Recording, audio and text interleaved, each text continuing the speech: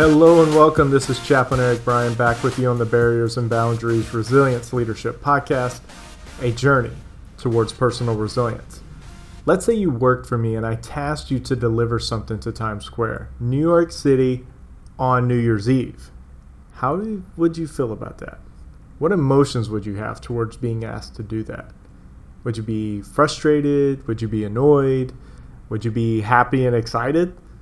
And why would someone be happy and excited to do that? Many of you may default into what you've always known about Times Square, New York City on New Year's Eve. What comes to mind for almost everyone is the insane amount of people that would be there. And with that comes traffic, and with traffic comes a longer amount of time to get the job done. Many default to that thought process that I just laid out. Someone else may be thinking about the time it would take and realize, whoa, now I've got time to finish that audio book that I've been wanting to finish.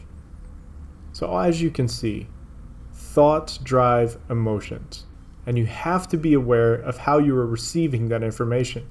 This goes back to what we talked about yesterday, and that reception, that intake of new information, that's a key element to growth.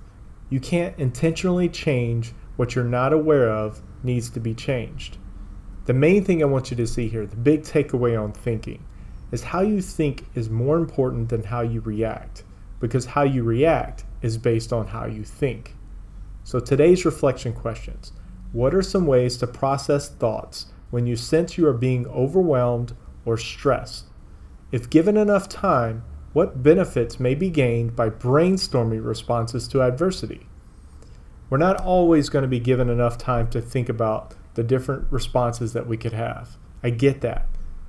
Some, as I mentioned before, some adversity is completely cast upon us with no warning.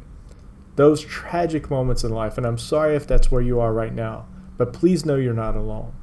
So I understand the challenge that today's message and today's question brings and that presents to you. That's why the preparation is so important, and that's what we're developing here, is that preparation to facing adversity. We've all had tough times, and I believe this is where we learn the most about ourselves, what we're capable of, but also presents the most opportunities to develop into someone stronger and someone more resilient. What are those default responses in your thinking? That's what I want to get at. Until next episode, Chaplain EB out here.